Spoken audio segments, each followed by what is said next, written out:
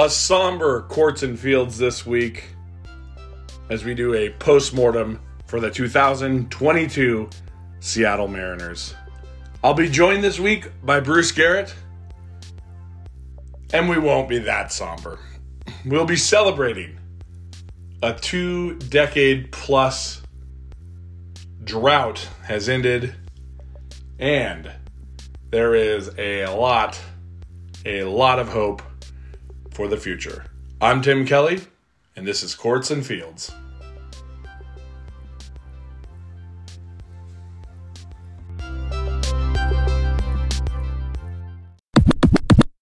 And back again for the second time, Mariners apologist. What are you, a Mariners? Yourself, Bruce Garrett. Mariners fan? Mariners fan. Okay, you're not an apologist, huh? Well, I mean, what's an apologist? I think some people would call me an apologist. I think others wouldn't. But I mean, what when you think of an apologist, what do you think of? Well, I think of the version of ourselves the last time they were in the playoffs. Right? Oh yeah, I'm certainly not an apologist. Then. Yeah, I mean, your attitudes change. I think. One is you get older and you're not a teenager and you're not, blindly optimistic. And then also just being beaten down for 2 decades, I think that would also make you not an apologist. But, I'd say that I think that the playoffs, I think the season turned out pretty damn good. And I wasn't disappointed with how the season ended. I think that was, how it unfolded, we couldn't have said like they didn't show up. I think they had a really awesome series in Toronto and had some bad breaks and got swept by the Astros. I mean, they were beat by the better team. I don't think it was the worst, 3-game performance I've ever seen. Far from it. So if that makes me an apologist, so be it. But yeah, I don't think I am one though. No. I don't think you are. I was, just thinking of a creative title. We'll just say Mariners aficionado. I think that's my go-to phrase for everybody. I don't know. I don't know about that either, but yeah, this is, last time we talked and we were, was it the day before the playoffs started? I believe a Wednesday, and the game was on Friday. It was okay. 2 days before. 2 days, yep. And I just kept thinking, what is 1 week from today gonna look like? And I think that, boy, if you're a Mariners fan, those two we talked about, those 2 games in Toronto, 2 of the best Mariner games of all time. Granted, the history is pretty bleak, but I mean, I think that it was fantastic. And so if you're a Mariner fan after that series and after a couple of the battles they had lodged, or quite honestly, all 3 games against the Astros, they were pretty good efforts. So I don't know. I think that as a Mariner fan, you have to be happy. I don't think that makes you an apologist. I think it makes you a realist, though, right? I mean, oh yeah. I think it would be unreasonable to have kind of wanted more from the Mariners this postseason, to be frank. Yeah, it's an interesting thing. Lots of things you said there, that makes me think. But yeah, I mean, the beginning of the year, we were just hoping for the playoffs, right? Like they won 90 games last year. We're coming out like, okay, this is the year. And they made upgrades in season, bringing in Castillo. So people are going to want more back. That's, I think, the only thing you can fault them for is saying, oh yeah, we got Kyle Lewis and Mitch Haniger coming in. They're going to help us. And then both, I mean, Lewis is probably not going to play he might be on the roster next year, but he's probably not really ever going to have a meaningful at bat like Kelnick got this year, and Haniger might be gone as well. So, and he was banged up the whole time. Both those guys were banged up. So it's just, if you want to complain, it's the fact that they didn't get another bat in the deadline, right? Mm-hmm. Yeah, and I mean, so but, and that's, I mean, yeah, looking back on it, I think a lot of people were upset about the Castillo trade, but I think I think it's already paid for itself because you get those guys to give you a shot, and they needed him.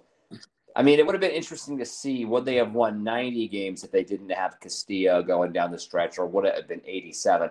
I don't know if it would have made a difference, but in the postseason, it certainly did. I mean, he won the first game for you pretty much, because if that's Robbie Ray starting that first game, I'm not sure if that ends up being a Mariner win, 4-0 the first game in Toronto. And you don't have that, you don't have a close game in the second game of the ALDS necessarily. And I mean, that's why and he would have pitched if there.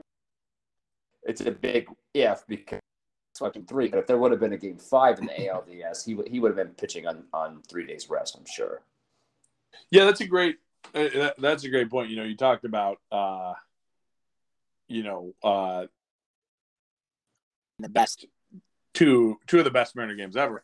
I mean, in a franchise that has had Randy Johnson and a guy like Freddie Garcia start critical playoff games for you, your big guns. That 4-0 game against Toronto was, I think, the best Mariners playoff start ever. Yeah, well, we had talked about that, hadn't we? And the funny thing is you could almost just you don't have to go to Baseball Reference and list them all out. You can just go from memory, which is hilarious. Yeah. That many. And because you're probably not, it's not going to be the 95 ALDS. I don't think you're going to have a starting pitching performance there. The Baltimore series sort of escapes me.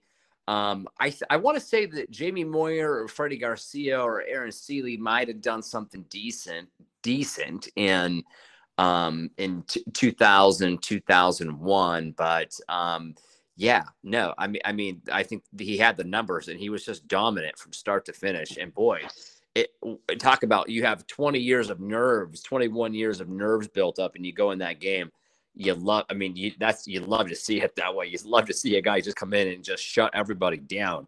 I think did they have one runner in scoring position, maybe 2 the entire game? I mean, nobody was at second or third base. He went in there and just shut him down. It was amazing. So, and I think that, I really look forward to seeing him on the roster all of next year from start to finish. Yeah, it's crazy. I mean, there are a couple of things there. You say the 20 years of nerves. Here's a guy who showed up in July, right? He didn't have any of that. Yeah. And so that was fantastic. I mean, I'm sure they were pressing a little bit there in September when they were, not able to beat. I mean, he's prone like any other player to have a game that's not of his best quality. But the other thing is he made 8-9 starts, and he told his agent, or he hadn't, maybe not even that many, but he had only made a handful of starts, and he said, I want to be with this organization, and they locked him up for 5 years. Yeah. No, and it always seems when you acquire those guys, in the trade, they see somebody who really values them. I think there's sort of a romantic idea behind that. Wow, I'm such a badass that they shipped off 5 prospects to get me. They're making this big push. I'm going to be, and I think the fact that he's the ace too, I mean, that's got to play into it. I think they made that pretty clear from the beginning. As Robbie Ray was really kind of just struggled in the second half, especially the last month of the season, it became clear that he was going to be the ace. And so I think that, for him, I think that this was a great opportunity to be the stud in the pitching stud in the organization. He's, on the other side from Julio, and to have an opportunity with a young team to hopefully be in the playoffs, for years to come here. So, I think it worked out great. That trade worked out great. I'm glad that he's He's on the team, and it raises an interesting question because everybody knows they have some holes in this lineup. I think they need another starter still. It doesn't have to be a Castillo, obviously, but I think that they, to have the depth that they're going to need at starting pitching, I think that they probably still need to go out and acquire, middle to end of the rotation type player. But what are your thoughts on that? Yeah, that's interesting. I was listening to an interview with Corey Brock, who covers the Mariners for The Athletic, and he was saying he thinks he didn't mention anything about another starting pitcher. The only thing he did mention was trading a guy like Flexen because he might be your best trade piece. And I found that interesting because if you roll out a rotation of Gilbert, Ray, Castillo, Kirby, Gonzalez, and then you have a Flexen and even an Emerson Hancock waiting in the wings.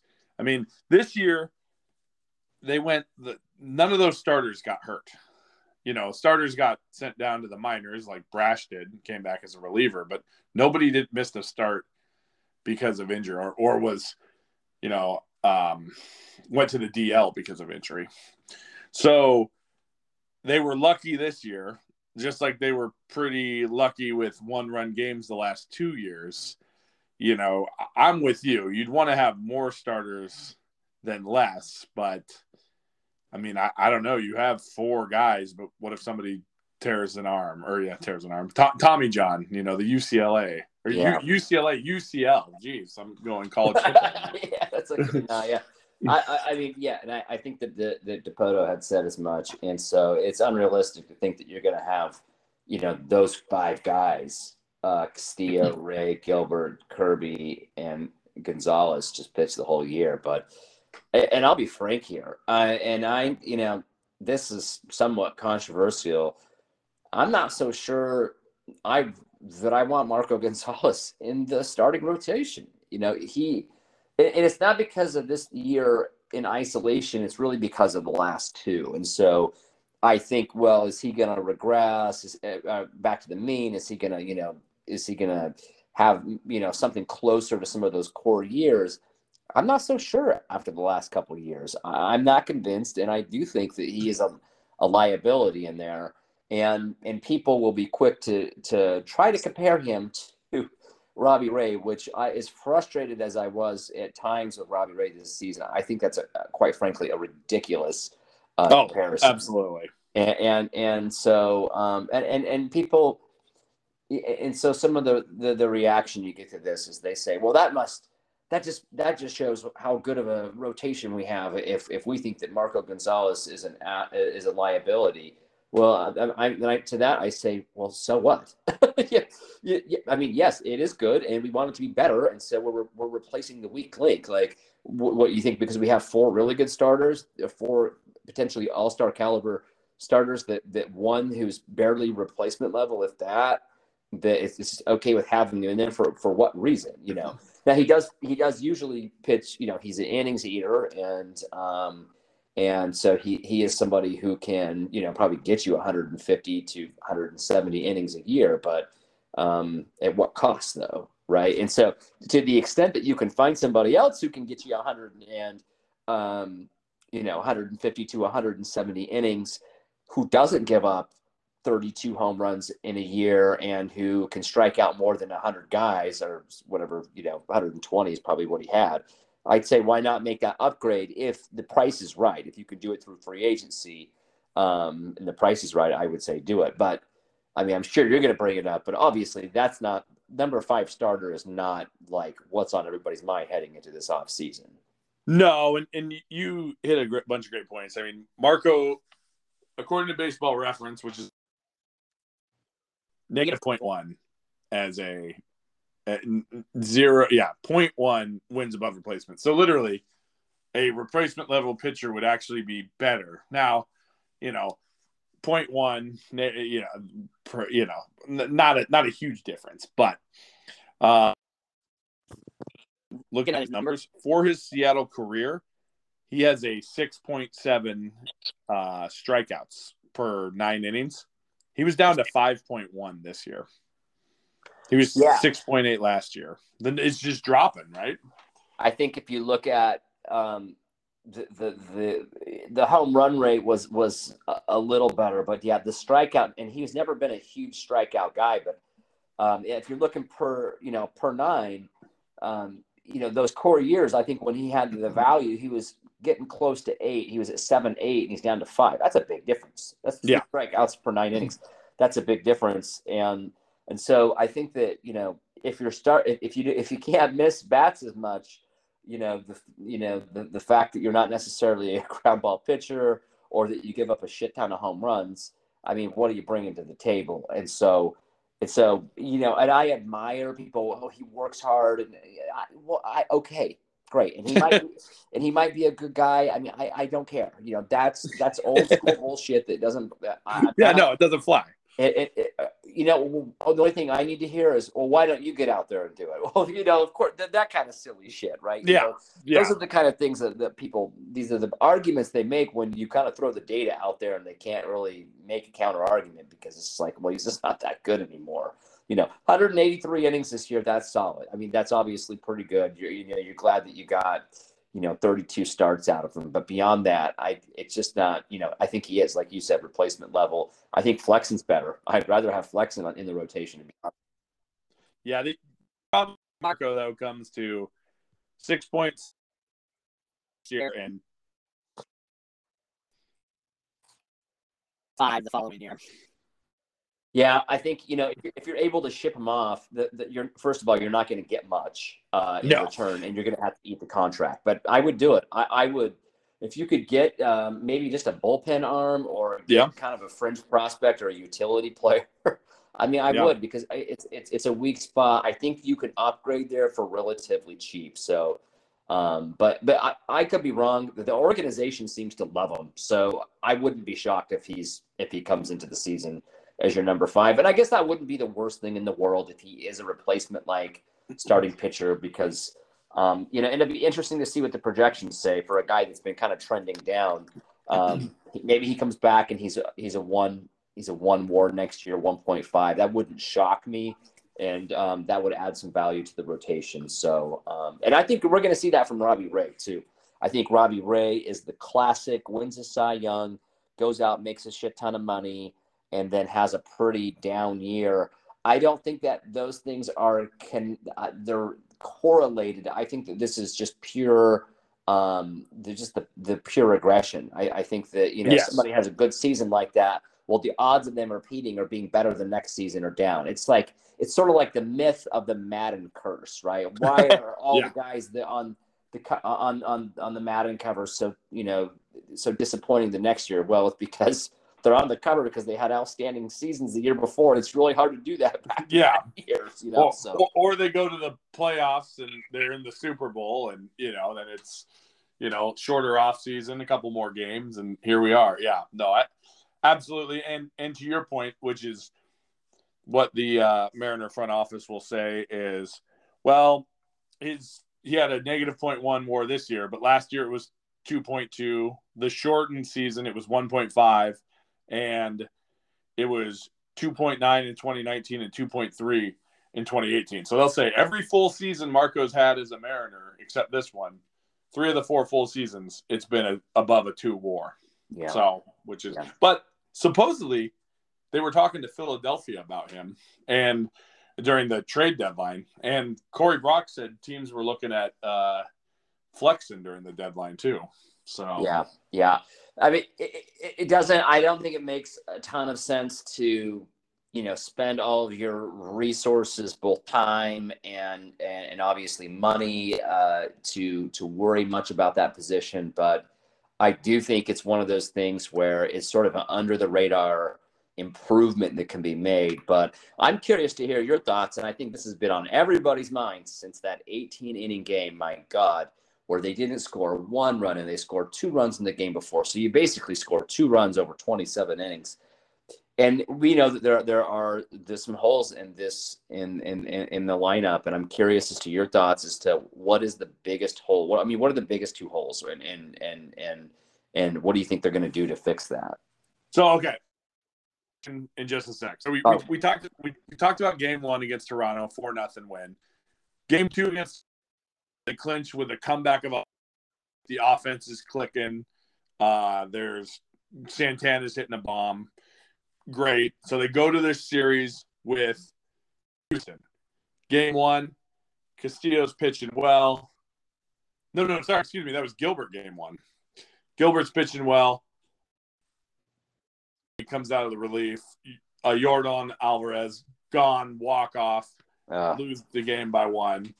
Heartbreaking because the Mariners were up the whole game, playing very well, but couldn't really couldn't get anything go. Or no, sorry. They didn't expand the lead. That was in Houston. Game 2, similar. Castillo gives up, I believe, a home run to Tucker, and I know one to Alvarez, but they just couldn't muster the runs. Then they come home to the game you mentioned. After 17 innings, it's tied at 0. Houston's Pena, who drew some key walks, killed us. He even hit a home run in the ALCS yesterday. You can see Yankees yesterday of this recording. Yeah, they couldn't even get a runner. I mean, they couldn't even get runners to second base. So to answer your question, what do they need? Well, they have the center fielder. They have the catcher. They have the third baseman. And they have the in Ty France. Is Cal Raleigh at catcher and Suarez at third. But I think the other 4 positions are up for other 4 and a designated hitter. You could improve at all, whether that's moving a guy like France, splitting him between time and first, keeping him fresh. You need a right fielder. You need a left fielder.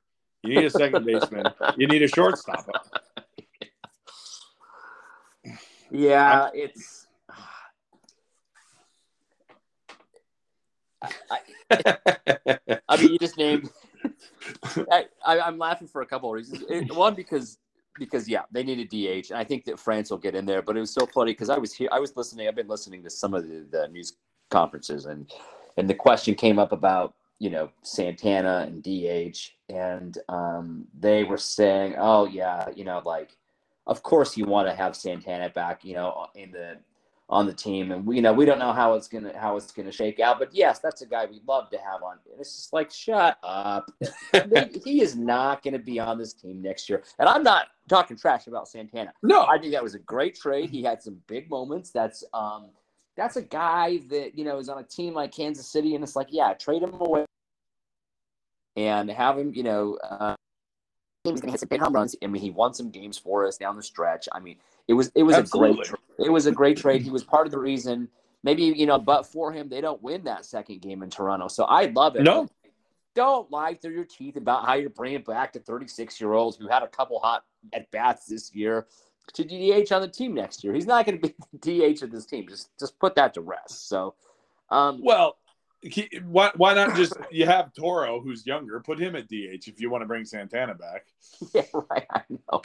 I mean, so one of the things though, I think, and we talk about J.P. Crawford, and so. I know you're looking at Baseball Reference. I look at Fangraphs, which they're going to give a little more stock to the defensive player. So he had so just for consistency's sake here, I'll use this. He had a 2 WAR this year, a 3.3 the year before. His hitting was pretty much on par in 2022. That it was in 2021. He didn't hit for average quite as much, but on base percentage was about the same. Slugging was about the same. I just don't think he's kind of like the Marco Gonzalez of the offense, like, I mean, but honestly, better. At least he's above water on the WAR. I think of like second base, left field, right field, and DH. Those are positions that you replace first, number one, because you don't have guys under big contracts on any of those. And JP's already locked down at a decent price. So if you look at WAR per million or whatever, I don't think that you're really suffering that bad there. And I do think that it's possible that J.P. Crawford maybe has a little bit more upside. He's 27 years old, and he's had flashes. Now I wouldn't bet a lot of money on it, but he could come back with another 2.5, 3 WAR season. And I think for your number 9 hitter, that's okay.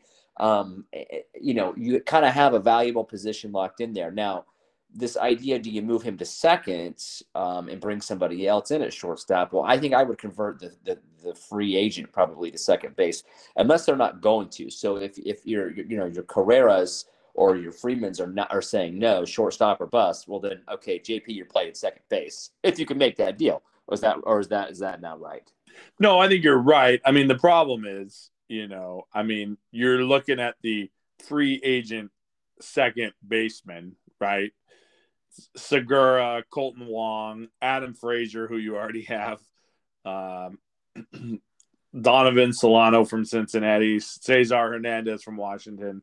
That's your second baseman. But then you look at the shortstops, and it is you have Xander Bogaerts, Trey Turner, Dansby Swanson, Jose Iglesias, Almides Diaz, Tim Anderson. You just got a lot more talent at shortstop, and those guys are probably going to want to stay at shortstop, Yeah. So, and when you're throwing them, Turner and Bogaerts both made $20 million or more. I don't think Swanson's getting out of Atlanta. I doubt Anderson would leave Chicago, but they're both at the club option with Anderson. Never mind. But yeah, there's a lot of money that these guys are going to make, and I doubt they're going to want to go to second base. Well, and then the DH. DH is such an interesting place because the Mariners were so lucky for 16 years. Yeah. At that position to not even have to worry about it, and then God, it just seems like they were just. It's for whatever reason in those sort of like easy to fill roles, they've really struggled. Left field has been such a struggle for this team.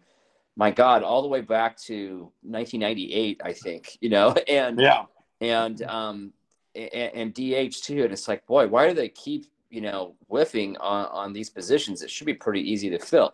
I get Nelson Cruz. I think you had 4 solid years there of yes, of a poor defensive outfielder, but good DH. And so I take that back. I think absent, outside of Nelson Cruz, I'm not sure if they've really had anybody there. So, but that's Jose Pedro. What's that? Yeah. Bring him back. Yeah. But if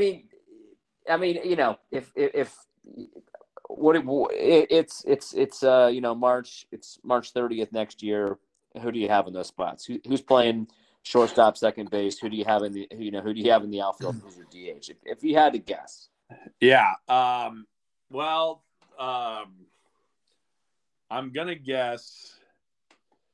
See, the Haniger thing is interesting, right? Because there's been friction between him and Dipoto, supposedly, but I don't think he's gonna get a big deal. The guy can bear. He struggles to stay healthy, and Seattle knows him. He's well liked. I have no problem with him. So it just depends if he really wants to get out of here. But it wouldn't shock me if he's in right field and you're trotting out a platoon in left of Haggerty and Kelenic.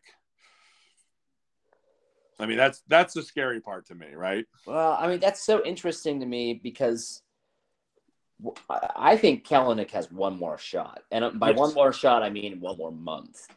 By end of April next year, if his slash line is something along the line of 220, 280, 315, I think he's done.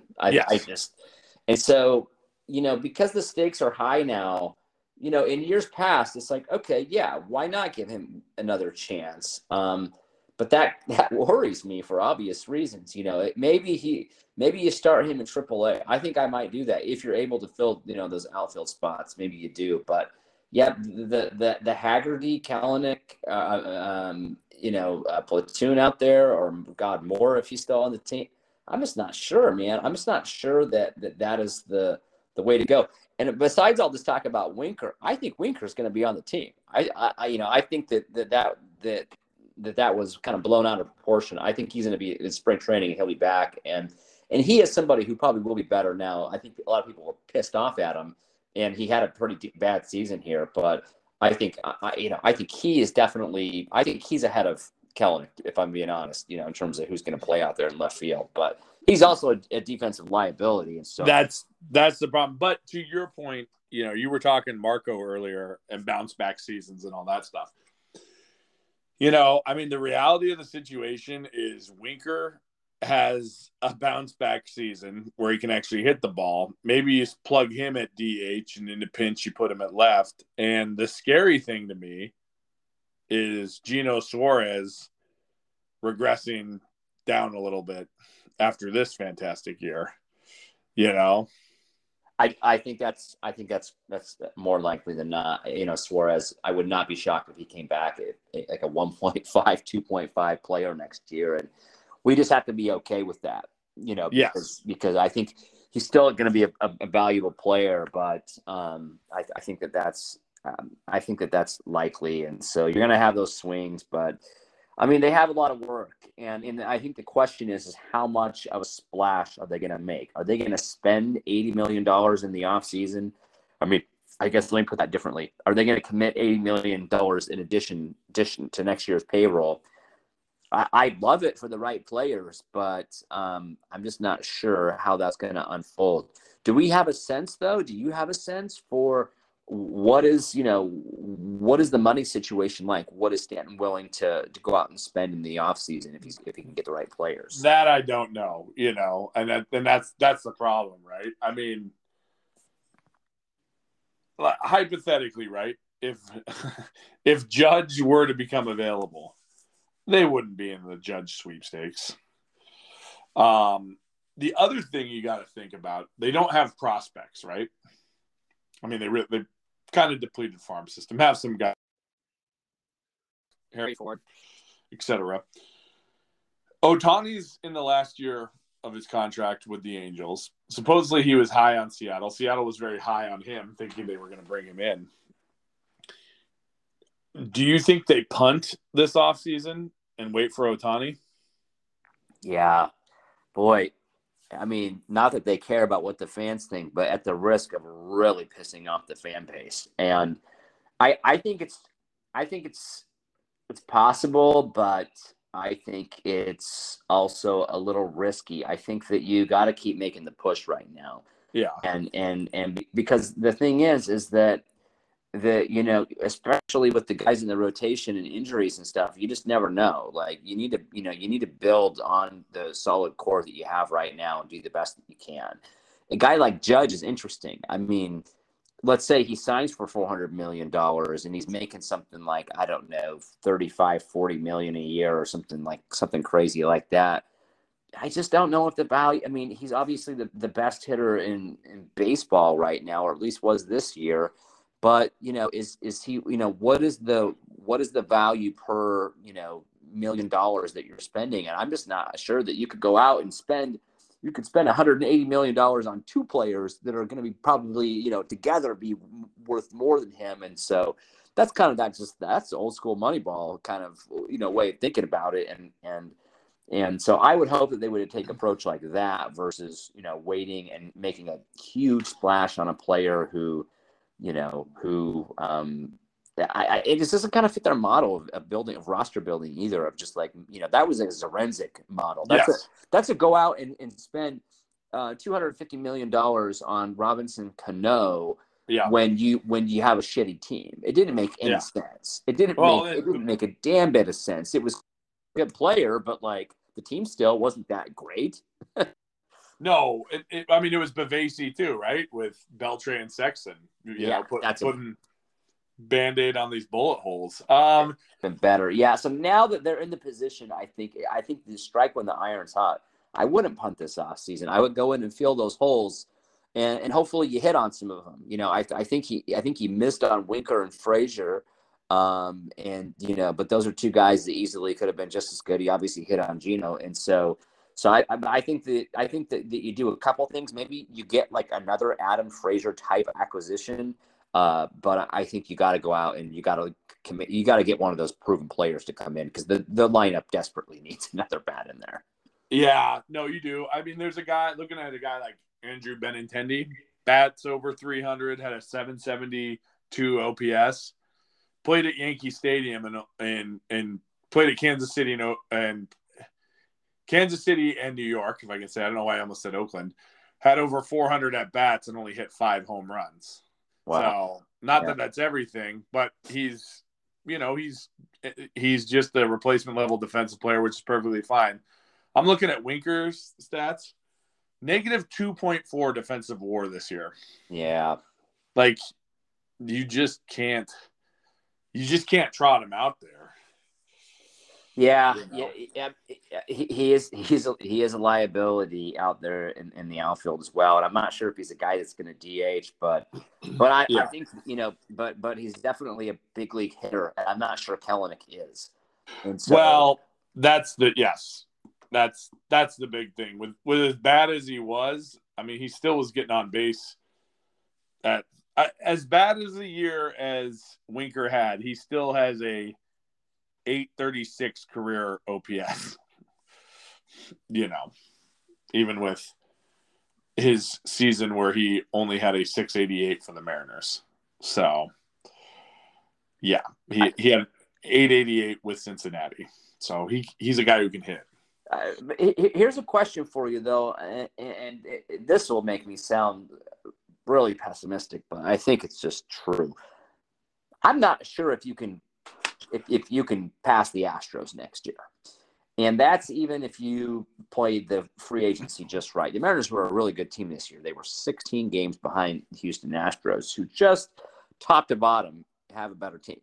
You're going to need the Astros to have some players really regress next year, and you're going to have the Mariners hit everything right for it to even be close. And so maybe thinking about that, now that kind of crosses my mind, it's like, well, do you just do enough to keep the lineup solid, to keep the starting rotation solid, to get you back to an 87 to a 94 win team? Is that the goal, thinking that you can't pass the Astros and that maybe it's not worth going out and spending all that money just quite yet, and maybe you kind of simultaneously keep building up the farm? I don't know if they're going to pass them. What are your thoughts? I mean, through that lens, what do you think about that? So that's a great point. So that would kind of, to me, be like the 2001 strategy, right? Like you just kind of patch some holes here and there. And we'll sign Brett Boone. We'll throw some money at Ichiro, but we'll run some platoon guys like McLemore and Javier out there. I'm very curious how it works, especially like I said, with Ohtani on the horizon. And I doubt he is going to want to, or I guess I should say his free agency status on the horizon at the end of the year. Is he going to want to stay on the West Coast? I assume so. Dodgers aren't going to have the money. Oakland's not going to have the money. Maybe San Francisco, but it doesn't sound like they would be. He'd want to, I've never heard his name really with the rumors. So it's kind of the Mariners. But if the Mariners go out and throw a bunch of money at guys' free agency, they're not going to have them. The Mariners roster as it's constructed, can it go to the playoffs next year? I think so, right? You're returning the whole pitching staff.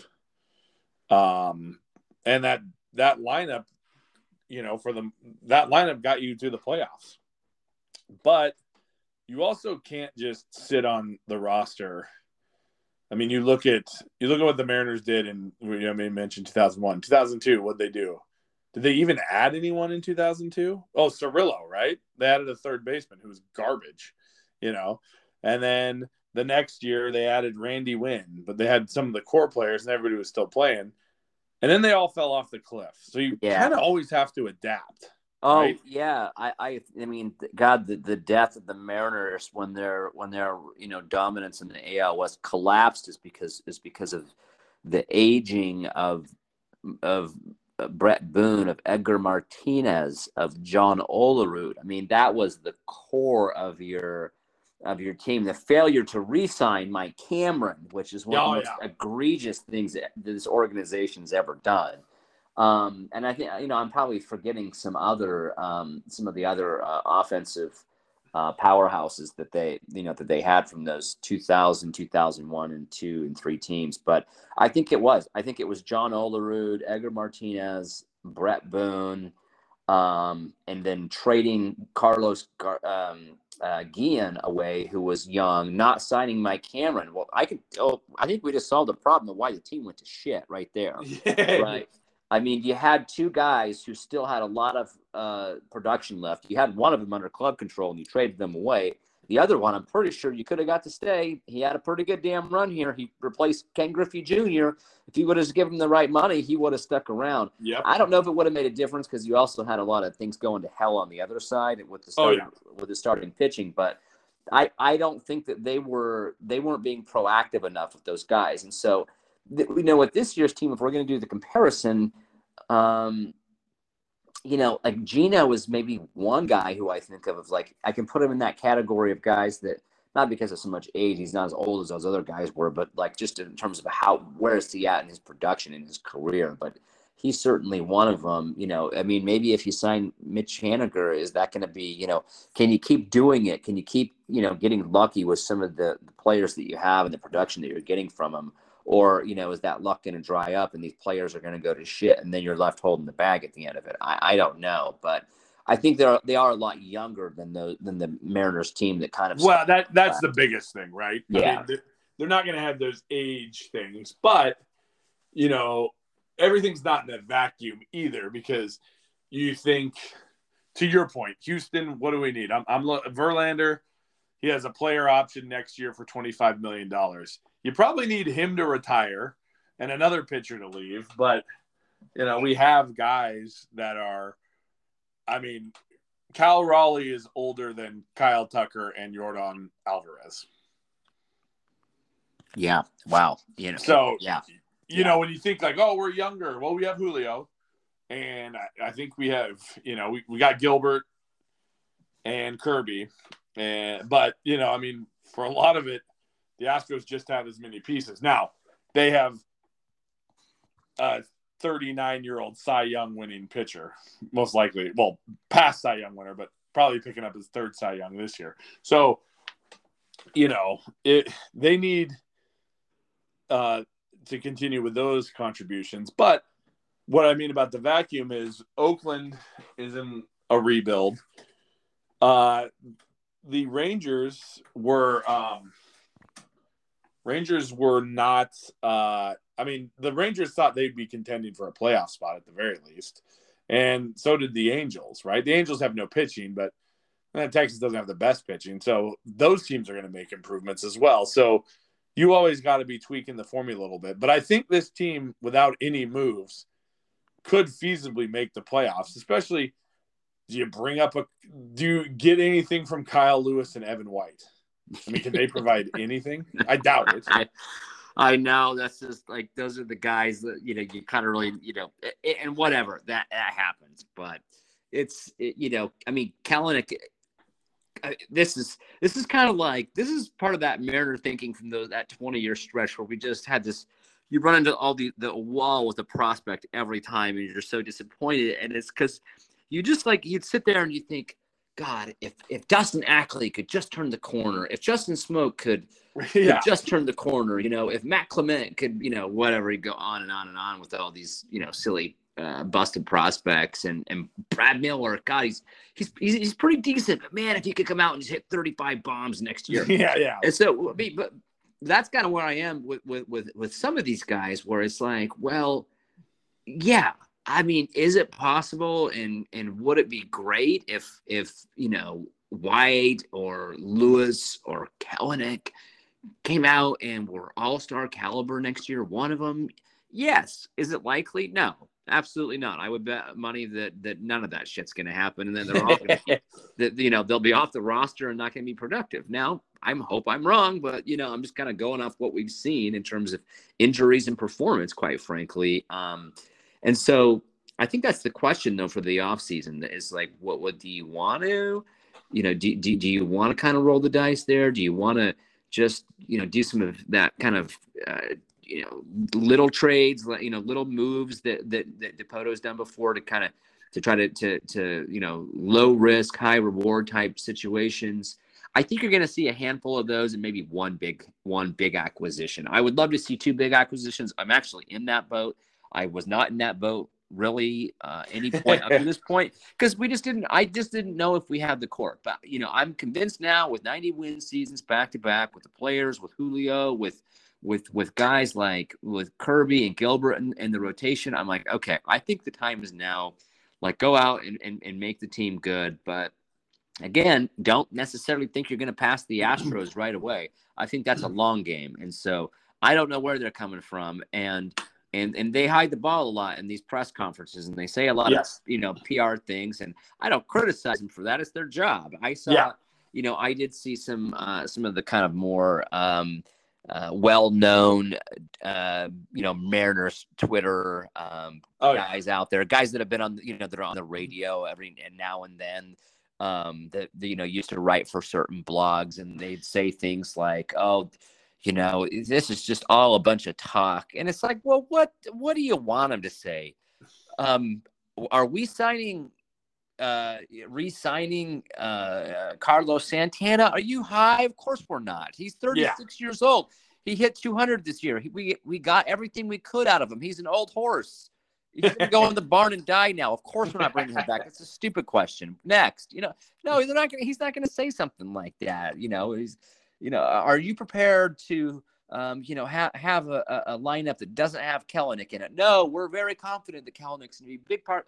Yeah, he probably thinks about that every day. What the hell are they going to do? But they can't say these things. I mean, for obvious reasons. And so, I'm not critical of the Mariners, brass for not coming out and saying this, but yeah, I do think it's pretty funny because around May 18th, I think I wanted them all fired. I was, I had seen enough. I wasn't gonna wait, and the prospects were missing, and Julio wasn't good, and I was just burn it down. I'm so tired of losing. After winning 90 games last year, I'm just disappointed again, and now it's like, oh my God, there's no way in hell that they have probably 3 seasons locked in. They could miss the playoffs next year and the year after, and they're good, But so you got to give them a little bit of trust. But I mean, it's gonna be fun. This is the most. I think we've talked about this offline. This is gonna be the most anticipated fun offseason I can remember. Absolutely, yeah, and to hit a few points that you said, it's actions, not words, when front office people speak. Because that was, I think it was Jason Puckett on KJR was saying the same thing. He was like, "Yeah, what do you want him to say about Jesse Winker? Yeah, he's a real piece of crap." And if they might be trying to trade him, they're not just going to murder the guy at the year-end press conference. Same thing with Santana. Like, they're not going to say, well, that guy really, we can really upgrade here at this position. This guy sucks. They're not, like you said, they're not gonna say that, and not gonna, hey, Kelenic. I mean, he hit 111 in the playoffs, but we're thinking about putting him in the 5 hole. I don't get that. Now, it is interesting talking about the, you're always going to have failed prospects. We talked about Kyle Lewis, who was their first pick when Dipoto was that the first, was it Lewis? Yeah, Lewis was the first pick, if I remember correctly, that they had. Or was that the previous regime? Anyways, whatever. When Lewis was drafted, he's just been hurt. I mean, I don't think he doesn't even look comfortable playing DH. Maybe that was just all the stuff has a toll. Maybe he'll get some physical therapy, work it out this offseason, be better. But, Evan White is making $3 million next year, $7 million the following year, and $8 million the next year. And then has team options that over the next 3 years that will incur a $4 million buyout. Obviously, he's been horrendous. He's been banged up. Yeah. But I don't know if they think, well, he sat out this year. Well, didn't sat out this year. Didn't play at the major league level. He won a Gold Glove in a pandemic shortened season. I mean, I wonder if there's any chance that he platoons. I mean, granted, this is a guy that has a 165 batting average and 300 plate appearances, but these, I don't know if they're, and you mentioned Kelenic too. I just don't know. You got to try something, right? Do you try something with these guys? I don't think so. I mean, I don't think so, but you're not going to eat $18 million. I mean, that's kind of been the theme of the conversation. We'll eat this Marco salary, eat this, eat this salary. But you also don't want to give up on somebody too quickly either, right? Well, I mean, I think they're doing it right. And with Evan White, and I'm like struggling to find his minor league stats here, which is silly because maybe you could tell me how he did in Tacoma this year. And how he wasn't bad. Actually, he was bad in Tacoma. He only had 100 at bats. He had a good slugging percentage. He hit at 484. He had 7 homers and 107 plate appearances. Yeah, so okay, that's enough. Small sample size, so he's hitting some home runs, but maybe not hitting for average. That's going to kind of shake out in the long run. But this is, my hot take is I'm kind of like more excited to see him than I am with Kelenic because, and I think they did it right by just letting him play in AAA. Don't rush him back so he's going to come up here and try to do too much too soon. Maybe start him off again in AAA next year. Yeah. And I'm like almost like start Kelenic in AAA again. Like give the guys the confidence and let them kind of work on the things that they need to work on. I wouldn't necessarily give up on either of them. I mean, especially because Evan White, you have him, you have him under contract, but that I mean, in today's market, that money's nothing. I'm not worried about the couple million a year he's costing the team. I just want to try to maximize the potential that you have out of him when he returns. But well, and you bring up a great point with putting those guys in AAA. Sam Haggerty and Cal Raleigh both spent time in Tacoma, because the front office thought it was best that they be in Tacoma. Yeah.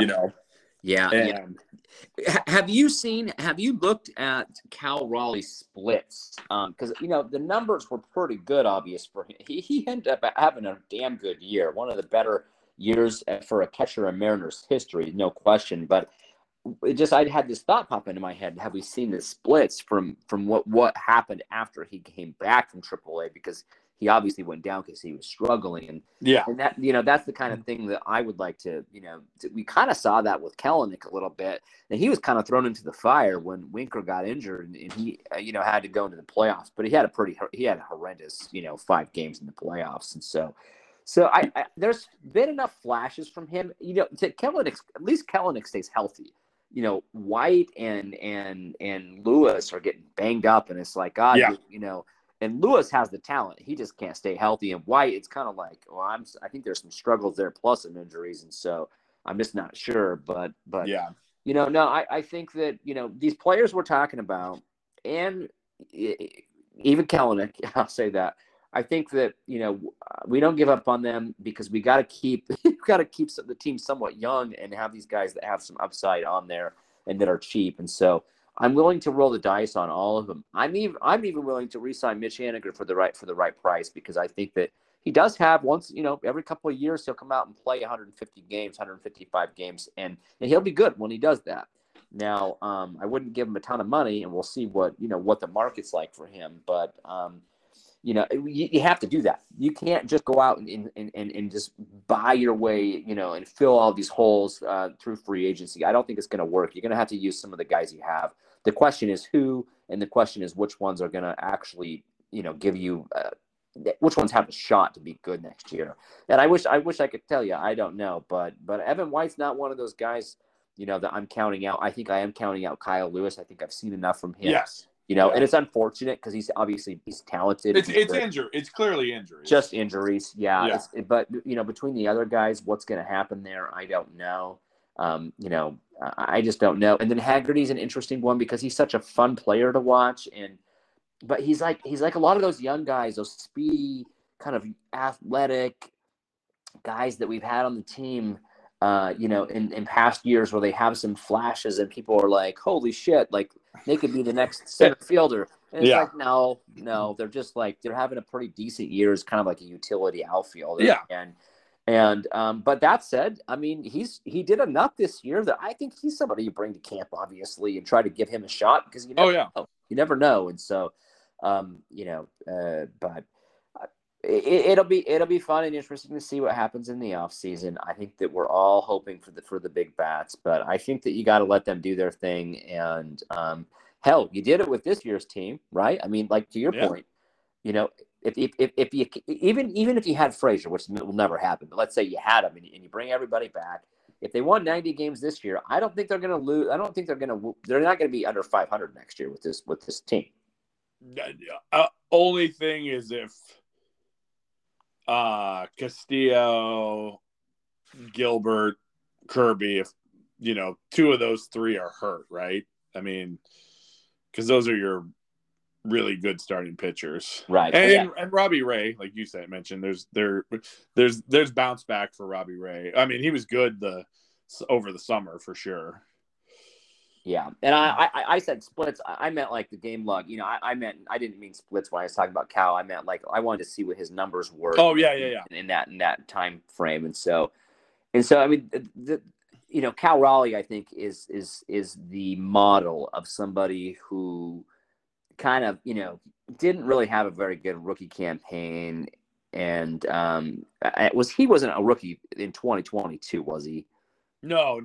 He was a rookie last year. Yeah, he didn't really have that great of a rookie campaign, and then he, of course, kind of struggled early. They sent him down. He comes back, and then he kind of looks like he kind of figured it out. And I mean, he had an outstanding season here, obviously, but I think that and he's still somebody who has a lot of upside, and so I think that's kind of the Mariners' hope is that we have a couple more guys who are kind of in that realm where we haven't quite seen what we need, and we need to have that, happen. And I think that's where you are if you're the Mariners. But you're not going to win 100. I don't know. I don't care what you do. You're probably not going to win 106 games next year. No. And another thing, it's hard to say have a bounce back season for an all-star, but you need to bounce back from Ty France too. I mean, well, the second half. I mean, him and JP started off so damn hot, and of course, JP's decline was much more marked than Ty France. But yeah, he did kind of, had a not a great second half, and so, but yeah, a guy that's not, I still think that there's more to come from Ty France, and I think that there's some promise there, and I think that especially if he's a guy who's hitting like 6th or 7th in your lineup, that maybe the pressure's off and that he's going to be more valuable on those roles. Is he going to be one of your top 2 hitters next year? I don't think so, but not somebody who you probably need to move quite yet, obviously, but yeah, you're right to say there's some concern. Yeah, no, I think so. So we kind of started this conversation of who is going to be where. So I guess we'll just say I think the outfield is going to be very similar to what it was last year. There is a guy like Conforto who is out. Like I said, maybe there's a Benintendi you bring in. I don't think Winker's coming back. I think you get a guy who can play first base and kind of rotate him between first base and DH with France. And I think they're going to get a shortstop. I think they're going to try and get Bogarts or Turner, and they're going to move JP to second base. Yeah. Those are my, I guess, kind of predictions. And to your point too, getting another bullpen arm. Yeah. And would one of those big bats, I still think you're probably about the same team with a big bat next year, because I think you're going to have some other guys that are going to regress that have seasons. Like, I mean, Gino just comes to mind. Yeah. And I don't know, what's going to happen with Mitch Haniger, but I think that's still the right move, because what you don't want to risk is not making the right moves, having things kind of go wrong, like you said, and then being an 82-win win team next year, and that would really kind of deflate the momentum. And so So you got to go out and you got to kind of fill in the positions that you need to fill in, even if you're not going crazy by doing it, by spending, committing $100 extra million to the payroll next year. You got to do it to keep them at least where they are. And you and I have talked about this every sport forever. I think that our opinions are pretty aligned with the expectation really just needs to be playoffs, because that is you're just punching your lottery ticket. Yep. And so to the extent that you can just be that is so much. That means so much, and then you might see diminished returns when you're trying to get into be a better playoff team. It's more like play your cards right and continue to just make sure that you are a playoff team. I don't really think that making big gambles and making crazy moves and risking that status as a playoff team with some idea that you might be more competitive in the playoffs. Look at the Los Angeles Dodgers. It's happened to them several times, and it's bullshit. If I hear, they just choke or they don't know. No, it's just luck. It's just luck because you play 162 games and then you have a 5-game series. And that's not a lot of games. And you bring up a great point. Take the Dodgers and the Astros, the best teams of the last 5 years. I guess you could say about the last decade. Astros are in their 6th straight ALCS and have only won 1 World Series so far. The Dodgers have made the playoffs 10 straight years or something like that. Yeah, 1 World Series championship. And so bounced pretty early in a couple of these things, and I think the Dodgers, if you look at some of the projection systems and the odds makers on these, I mean, I think some of those models have them at like a 40% chance of winning the World Series when the playoffs started, which is outrageous for, because there's so many good teams. And that, they got bounced because they just kind of got a hot Padres team, and that's just how it works. It's not, it's a lot different. So if I'm the Mariners, yes, make the moves you need to make, but don't think that you're going to win 105 games next year by making all these moves. Just make the team good or a little better, and then I say just go right back at it next playoff season with Castillo, with Gilbert, with Kirby. I mean, I love those guys in that rotation, and I think that things could, with different matchups, could turn out differently for them. I think as weird as it sounds, they're a pretty good matchup for Houston. Not a great matchup. Obviously, they got swept, but the games were all close. Mm-hmm. And that's something. I mean, what is it? Close only matters in horseshoes and hand grenades, but you just need to think of it. Get to the tournament, because who knows? The Astros have a bad 5-game series, and look at the Mets, another team led the AL East damn near the whole year, lose that out to the Braves, so they have to go to the wild card round, and then lose to the Padres. They're out. Another 100-win team that didn't even get as far as the Mariners did. The Mets won 101 games. Mariners won 90, and the Mariners felt like they were a disappointment down the stretch because they were hanging on for dear life. Right. Yeah.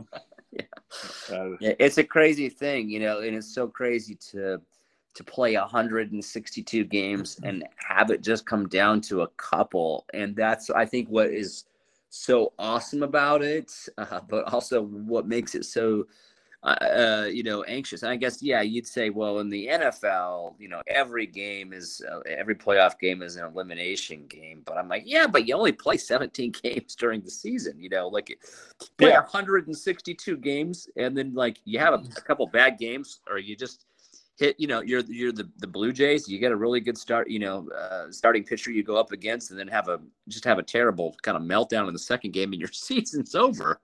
Yeah. Toronto was a good team. They were a really good team, and they're down in 2 games after 162. It's wild, but I think that's why we love the baseball playoffs so much. Oh yeah, and just one more point on that. It is the 2 best records of the playoff teams in the American League.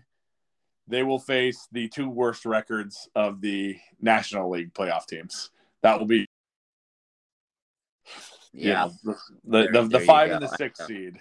So it's so funny to see a team. I think what was it, 87 wins and 88 or 89. I can't remember exactly. Yep, 87 and 89. 89, and then it's like, well, shit. The Mariners had 90. I wish they were playing to go to the World Series. Yeah. Yeah. Well, any other final thoughts before we wrap this up? No, I just, it feels good. It feels good, man.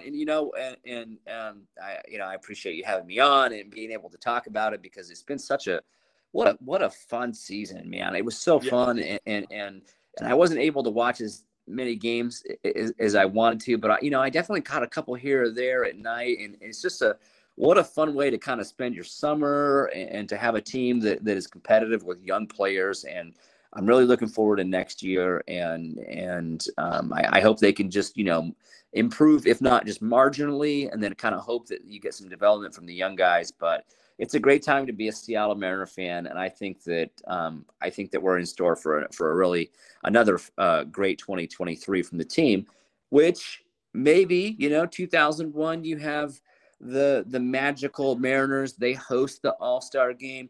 Boy, it's going to be fun next year. I'm not saying they're going to be that good, obviously, but if you have another competitive Seattle Mariners team and a freaking All-Star game in Seattle, I think that's the recipe for magic.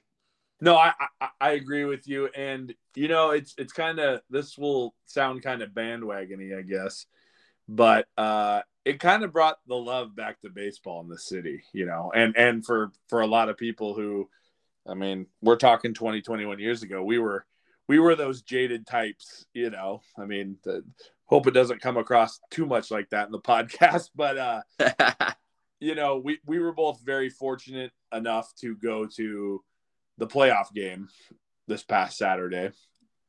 And it was a different experience than any game I've been to in the last 20 years, Yeah, it was. It had this energy and this excitement that I just haven't seen in so long, and I hope it continues. I really do. Yeah, nobody's leaving, everybody's standing. It was great, but yes, Bruce.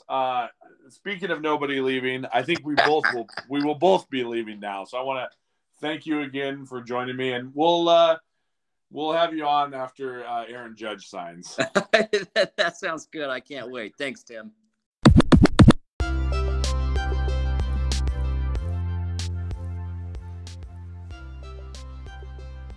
A special thanks again to Bruce Garrett to come on and talk about the 2022 Seattle Mariners, the Streak Breakers.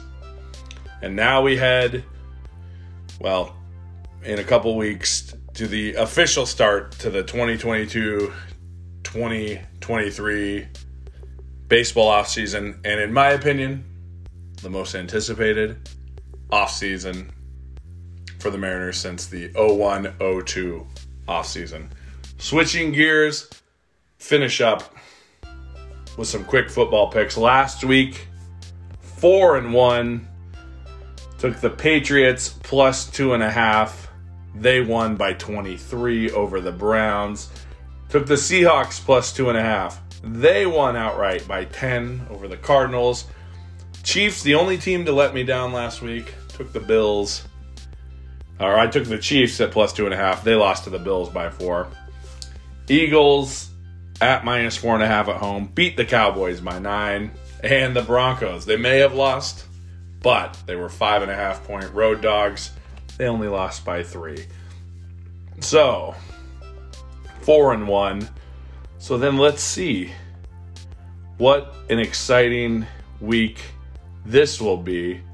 Some blah games in the national spotlight, but we'll first go with Seahawks plus 6.5 at the Chargers. So we always do a Seahawks game. I will be taking the Seahawks plus 6.5 on the road. Chargers banged up. Hawks maybe getting into a groove, but 6.5 is a lot of points. And the Chargers, I mean, they're 4-2, but they just are coming off that big pillow fight victory.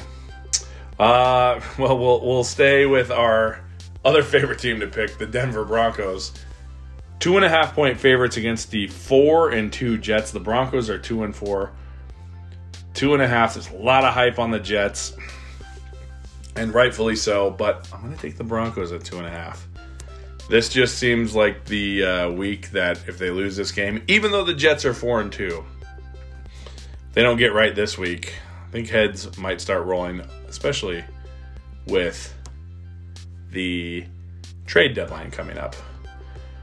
The big Sunday afternoon game, the 4-2 Chiefs at the 3-3 49ers.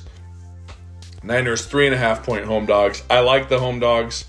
As you know, for some reason, I love picking with Kansas City. I'm going to go with the Chiefs. Niners coming off a bad loss at Atlanta. They'll fly back to San Francisco cross country, be home, but I don't know. Again, with their defensive injuries in Kansas City, I think that's a lot of love being given to the Niners at 3.5. Sunday night, the Steelers at the Dolphins. Tua coming back.